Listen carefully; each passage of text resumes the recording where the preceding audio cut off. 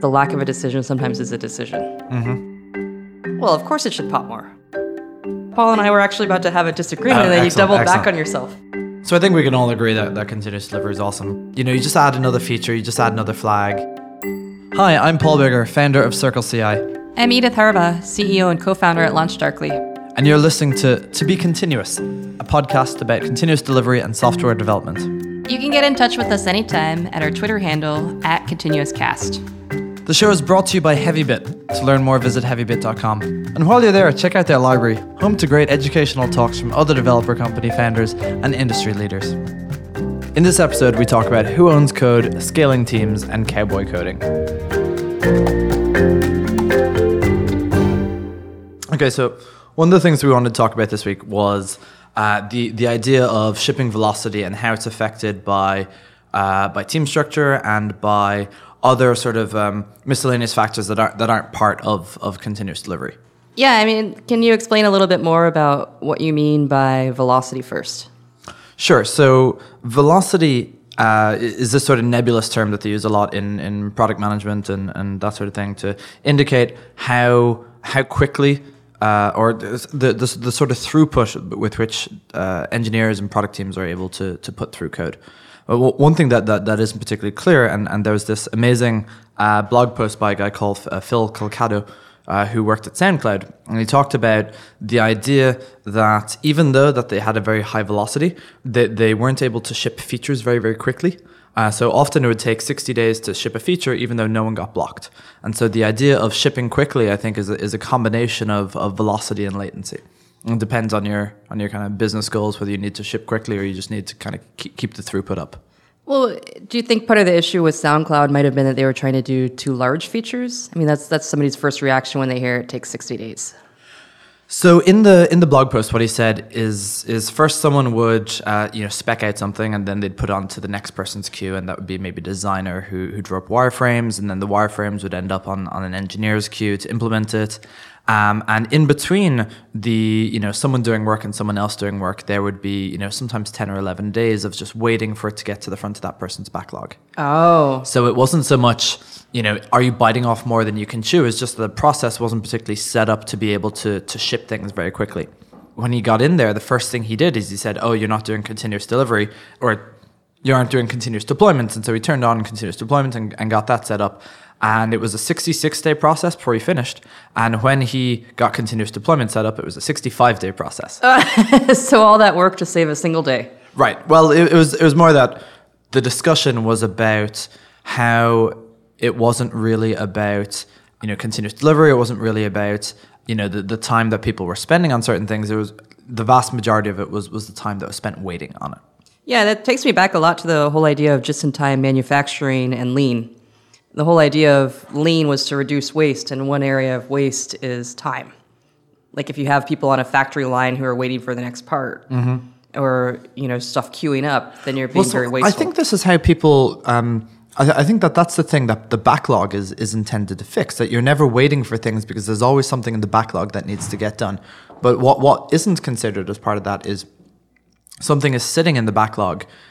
For 5 days, 10 days, 2 weeks, or whatever, waiting for someone to address it, then the speed with which you can get a feature out, increases dramatically or decreases dramatically, I guess. Well, that's the whole idea behind the Toyota factory line, is that the just-in-time delivery meant that there was always a part right then, not before, not after. Right. Okay. So, but right when they're ready. But you couldn't say I need a car now, or you I think it's not really optimized around the idea of how quickly something goes from one end to the other. It's more optimized around how quick or how little wastage you can have in the system itself, which means in this case how much developer, engineer, or designer, engineer, and PM time is being spent doing nothing.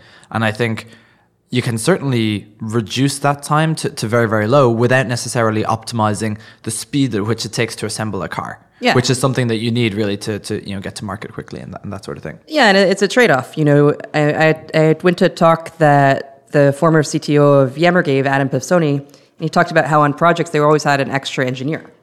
Like if they thought a project would take 4 engineers, they would actually put 5 on it. Right. For precisely that reason, that they never wanted anybody to be sitting around blocked. so that they would rather take the cost of an extra engineer just so there was always somebody to do the next task. Right. And so there's an interesting thing about how teams are structured in that. In the Yammer example, they have teams, and teams, do a project or do a particular feature, and I presume that they're cross-functional. There's a couple of designers, a couple of engineers, whatever. And a different way to structure it is to have teams that are aligned on a particular by what they do, or something like that. And you have the engineers who are sitting at the front of the front end queue, or who work on the front end. Rather than work on a particular project which has components of front end, back end, all that thing, and you end up with a very different structure, or it's obviously a very different structure, but you end up with a different ability to ship depending on how you're depending on what you're trying to do and what's the most important thing for your organization, and also how your organization is staffed. Yeah. So the backlog works very well if you're short staffed in any particular area, and so you spend a lot of time prioritizing so that the people that maybe you're short on design time or something, so that the design time is spent really, really well. But it doesn't necessarily allow you to turn around a feature from start to finish and get it out to your customers incredibly quickly. Yeah, and that's a decision that different organizations make. Right. I mean, some organizations say we'd rather have 100% utilization, even if it means our features take longer. Right. My feeling is that most organizations don't actually make that decision consciously. It's implicit. Right. Oh, nah. So what do you mean by that? Oh, well, so I've worked at a lot of big enterprises, and my saying was always the lack of a decision sometimes is a decision. Mm-hmm. Like, we're not going to hire an extra designer to unblock a lot of people, so therefore our features are just always going to be gated by that. So when you say it's implicit, you mean that, I guess you kind of mean the same thing as I do, that people aren't really thinking about the advantages or the disadvantages of the structure of particular teams. Yeah, the people are just kind of... They say, oh, everybody looks busy, and why does a feature take 65 days? Right. So one of the structures that I really liked, there was a talk at HeavyBit, and I think it's on the HeavyBit website, by PVH from Heroku. Oh, he's so great. Yes, and he talked about Peter Van. How do you say his last name? If I knew, I wouldn't have said PVH. I was trying to spell it out for our readers, but it's like Hardenberg, I think. PVH is great. Yeah. So in the talk, he talked about that at Heroku they have product teams that are around specific areas, and the product teams have 2 engineers and a PM and maybe a designer, and that's kind of roughly it. And so teams have like 2 to 5 people. And they're focused on a particular area. So they do the prioritization within their areas. They do the support and the ops within their specific features. And then they're able to trade off, they're very, very close to the problem. And they have then PMs who are, working to protect them from other areas or bleeding into other areas, but also, working to solve their particular problems, rather than necessarily one backlog for the entire maybe the entire platform or the entire web or something along those lines. So basically little small startups within a bigger company. Yes, and I think actually that's how they structured it at the start. I remember them saying that they would actually have presentations to the board, and that each of the teams was structured as the PM was like a CEO, and they actually like gave presentations to the board, and I think that didn't necessarily last very long, but I think that was the initial idea behind it. Yeah, we did something very similar at TripIt. We had we would have a new project we wanted to do. We were trying to do TripIt offers, and we had a project team just for that, and that's what they did. And the idea was that they could focus. I've also heard of people who do stuff completely different. Okay. Like I talked to a guy who ran an agile shop, and every project had to be a week long, and nobody had any ownership whatsoever. Right. So he said and not even like ownership in the way we would think of it. He said our front end people were back end, people were mobile also. Like every week you got a new project, you worked on it for the week, and then you switched. Right. It's kind of like a Pivotal's pairing. Yeah. You're not. It's not the 2 of you pairing together on a particular thing. It's like your pair changes every day or twice a day, and you're constantly rotated through all the different things. It's not necessarily one thing that you work on at any particular length of time. And he said it stopped people from being possessive about their code. I think the key thing about this is that there's no right answer. And it depends a lot on the people. But once you get into a bad situation for your team, I think it's very, very difficult to get out of it. Because there isn't... I think people don't spend a lot of time thinking about, we've structured it this way to solve these particular problems. And that makes it very difficult to reason about the problems that we have might be related to the way that the organization is structured. Are you talking about how people claim Agile will cure cancer? Something along those lines, but also how you see a lot of reorganizations, especially in big companies. And the reorganizations, I think, are a recognition at a high level that something is wrong with... or the process or the structure is a thing that's blocking good people from accomplishing good things.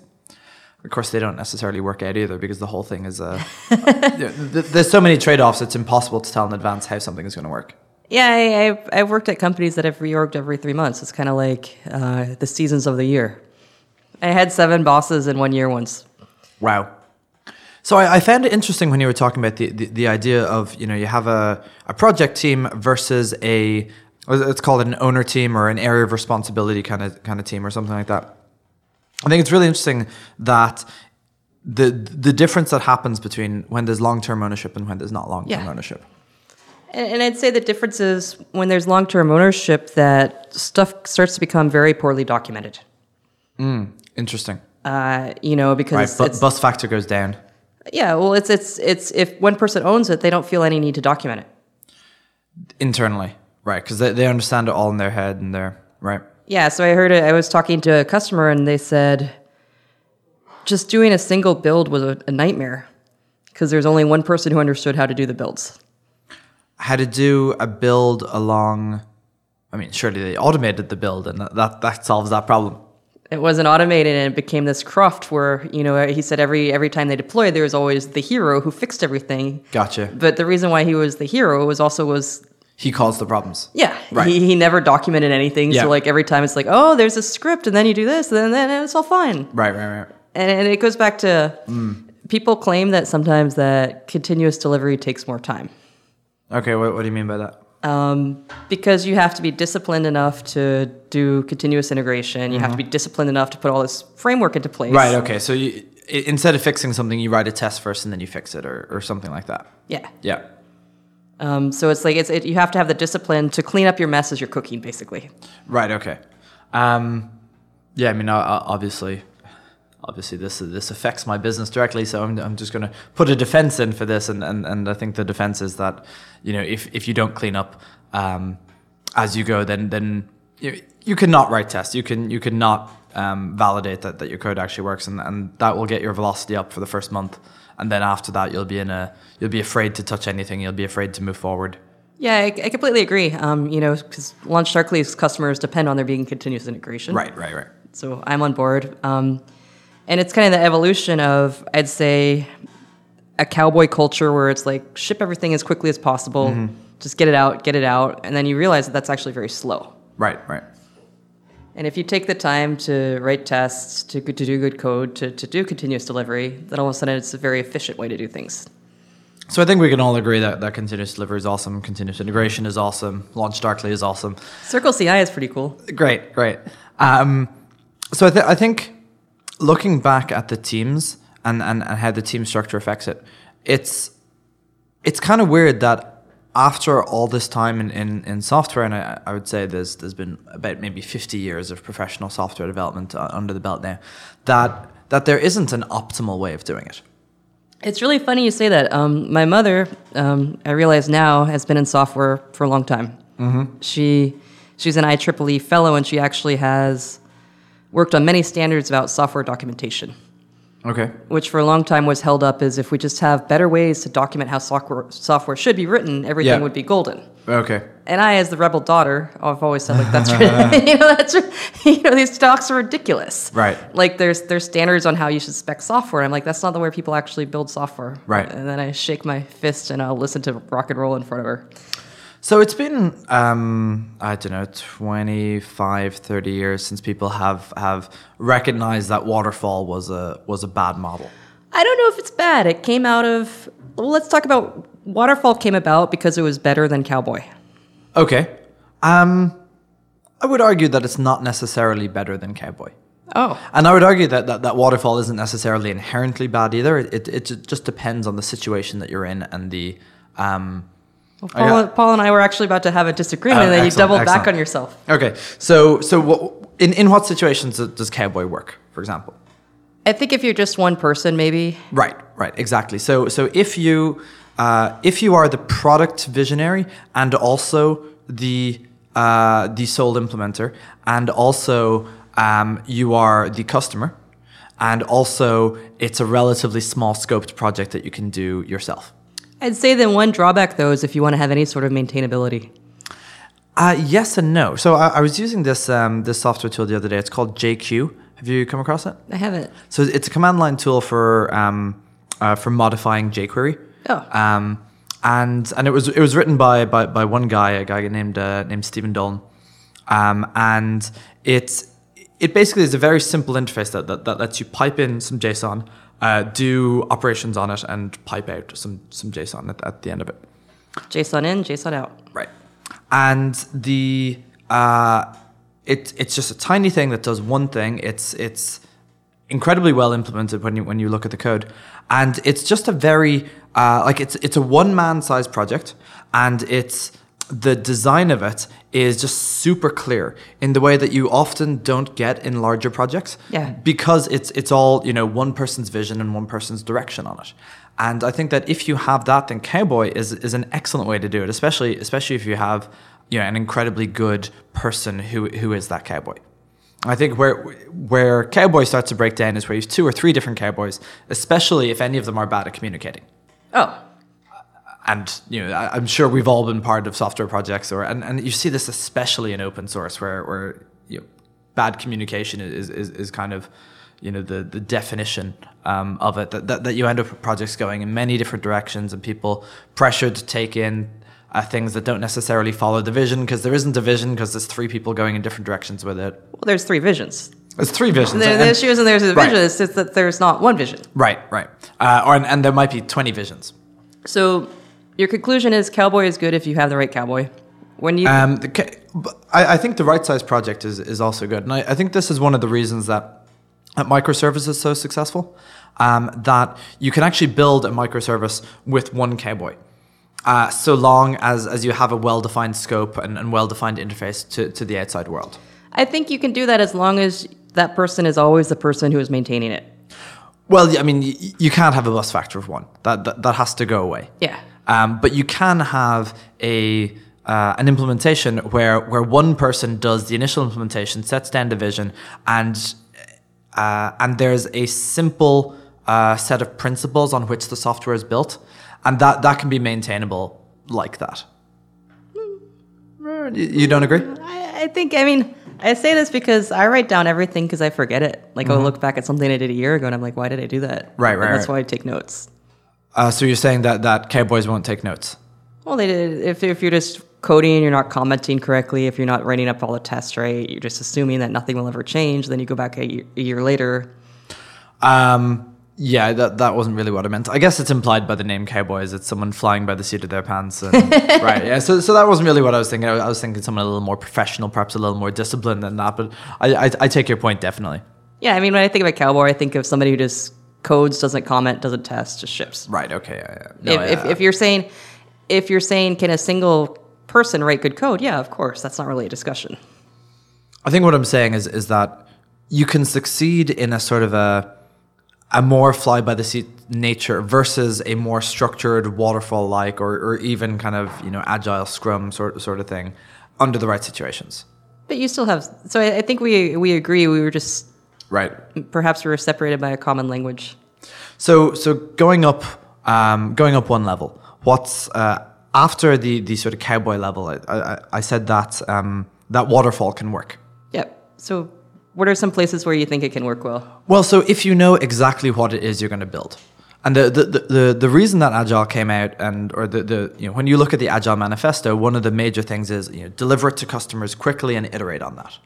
If iteration isn't a thing that you necessarily need, such as something that has a very well defined spec, And I can think of a couple of examples here. If you're building something for a mobile phone network, everything within the back end of a mobile phone network has excruciating specs and acceptance tests of what goes in and what goes out. And if you wanted to write a new one, well, I mean, you've got all the acceptance tests before you go in. You don't necessarily need to ship that to a customer and say, what do you think about it? Because the answer, what do you think about it, is, does it pass this automated does test? my phone turn on? Right. So I think that's kind of one example. The place where it breaks down, and I think the place where Agile really excels is where there's a customer, and where, as you say, people are separated by a common language, where specs are difficult to write, where it's difficult to understand what people actually mean by them, and where you don't actually know if the thing that you're building, it might be what the person asked for, but might not be what they wanted. Yeah, so I love Agile. I've seen it misapplied so many times, and I've seen Agile used as an excuse to basically go back to Cowboy. We don't know what we're building, so we won't build us, Right, okay. We're just going to write it without any specs, and then we'll iterate. So there's definitely misuses of Agile. I mean, the very common misuse of it is to just call it Agile, but do a waterfall on it. Well, I'd say a more common is to be a cowboy and call it Agile. Right. Hey, we don't know what we're doing, so we're just going to write a lot of stuff, ship it out, and then fix it. Right. Well, that's not actually Agile. It's like we're Agile, but we actually aren't going to do any of the follow any of the manifesto or kind of the best practices about how to do Agile, but we're calling ourselves Agile, so leave us alone. Yeah, so I was at this company. I say this, I'm thinking of a specific example where I was working with another group, and I said, can I see your specs? Can I see your stories? And they're like, oh, we don't need them, we're Agile. Oh. And they're like, yeah, we just write code, we're that Agile. Mm-hmm. So this I think you get this a lot with small teams, and small teams where they don't necessarily have a vision, but where there once was a vision, and then the team grew, and the assumption was that what had worked for 2 or 3 people would scale to 5 or 6 people. I think you can do Cowboy well if you have 2 to 3 people who really understand each other and really get each other, and when you scale that, it kind of goes awry. Kind of like a startup.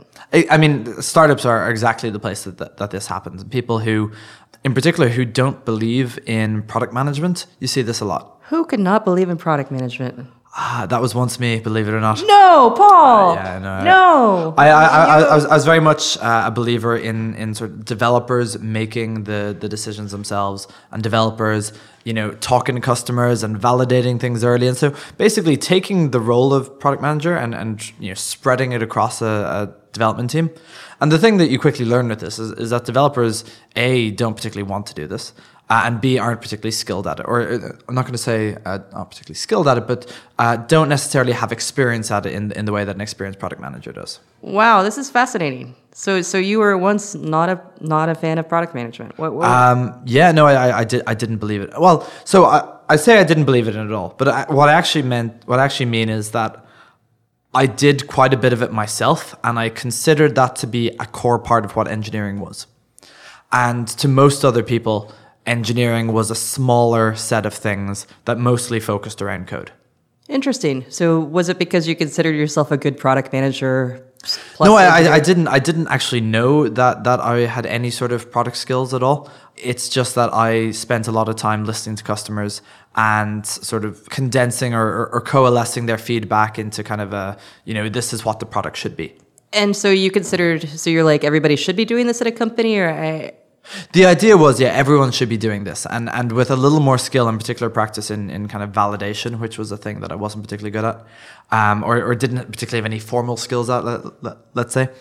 I felt that it scaled very well. Like it would scale horizontally if just everyone applied themselves to these skills. So if every engineer goes and talks to every customer, everything will work out every time. Exactly. And obviously, I mean, the obvious places of scaling, this falls apart. So it fell apart when people didn't have the same, or didn't talk to the same customers, got different feedback from different customers, or applied their own feelings from using the product more than talking to customers. There's a desire as an engineer to see a problem and to fix it. Oh, if it's or duct tape it.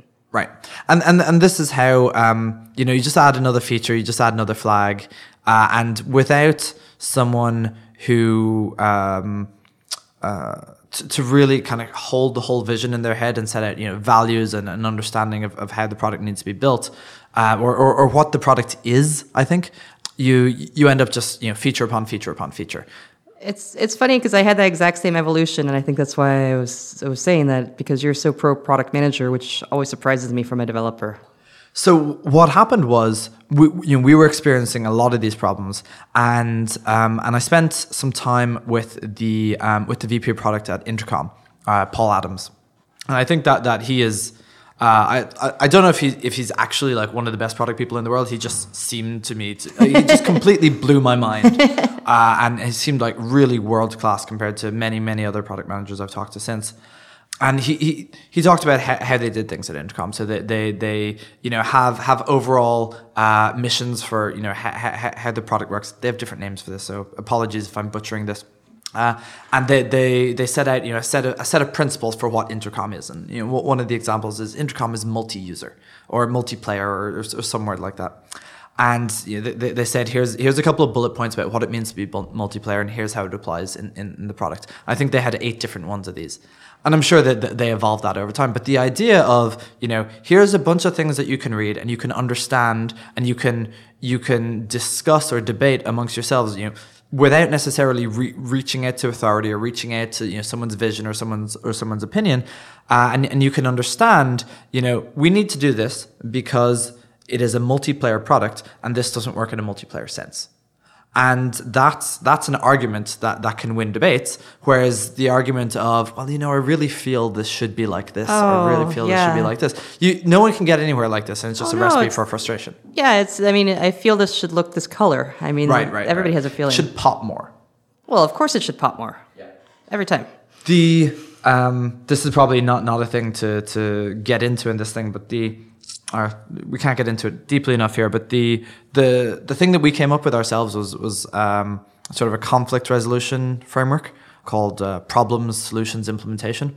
And the thing is that as engineers, we would always argue about the implementation. Oh, yeah. And then you get so deep and you lose track of what you're even trying to solve. Right. And instead, when we raised it up to, here are the problems that we try to solve, once you agree on the problems or the goals or whatever that you're trying to solve, it's very easy to say, here's a solution that I'm trying to get to. And then you can all agree on the solution, and then the implementation just kind of naturally falls out of the solution in most cases. Well, and it's even more than that.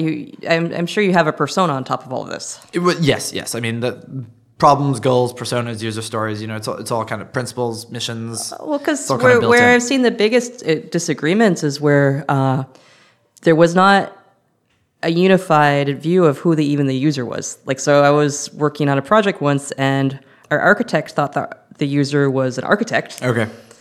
Everybody else thought our user was a content editor. Okay. And so he kept coming up with all this stuff that you could configure the heck out of, with a lot of code. And we're like, well, the content editor, they just want to sit and type. Right. And he's like, but they want to configure everything. I'm like, they don't. So that takes us a long way from where we started. But I think it's kind of fundamentally the same idea that you need to understand the structure and the way that one builds software, I think, is the biggest thing that affects the velocity and the latency with which you can ship. I'll quote again the Yammer CTO. He said, "The org you design is the software that you'll build." Thanks for listening to this episode of To Be Continuous, brought to you by Heavybit and hosted by me, Paul Bigger of CircleCI, and Edith Harbaugh of LaunchDarkly. To learn more about Heavybit, visit heavybit.com. While you're there, check out their library, home to great educational talks from other developer company founders and industry leaders.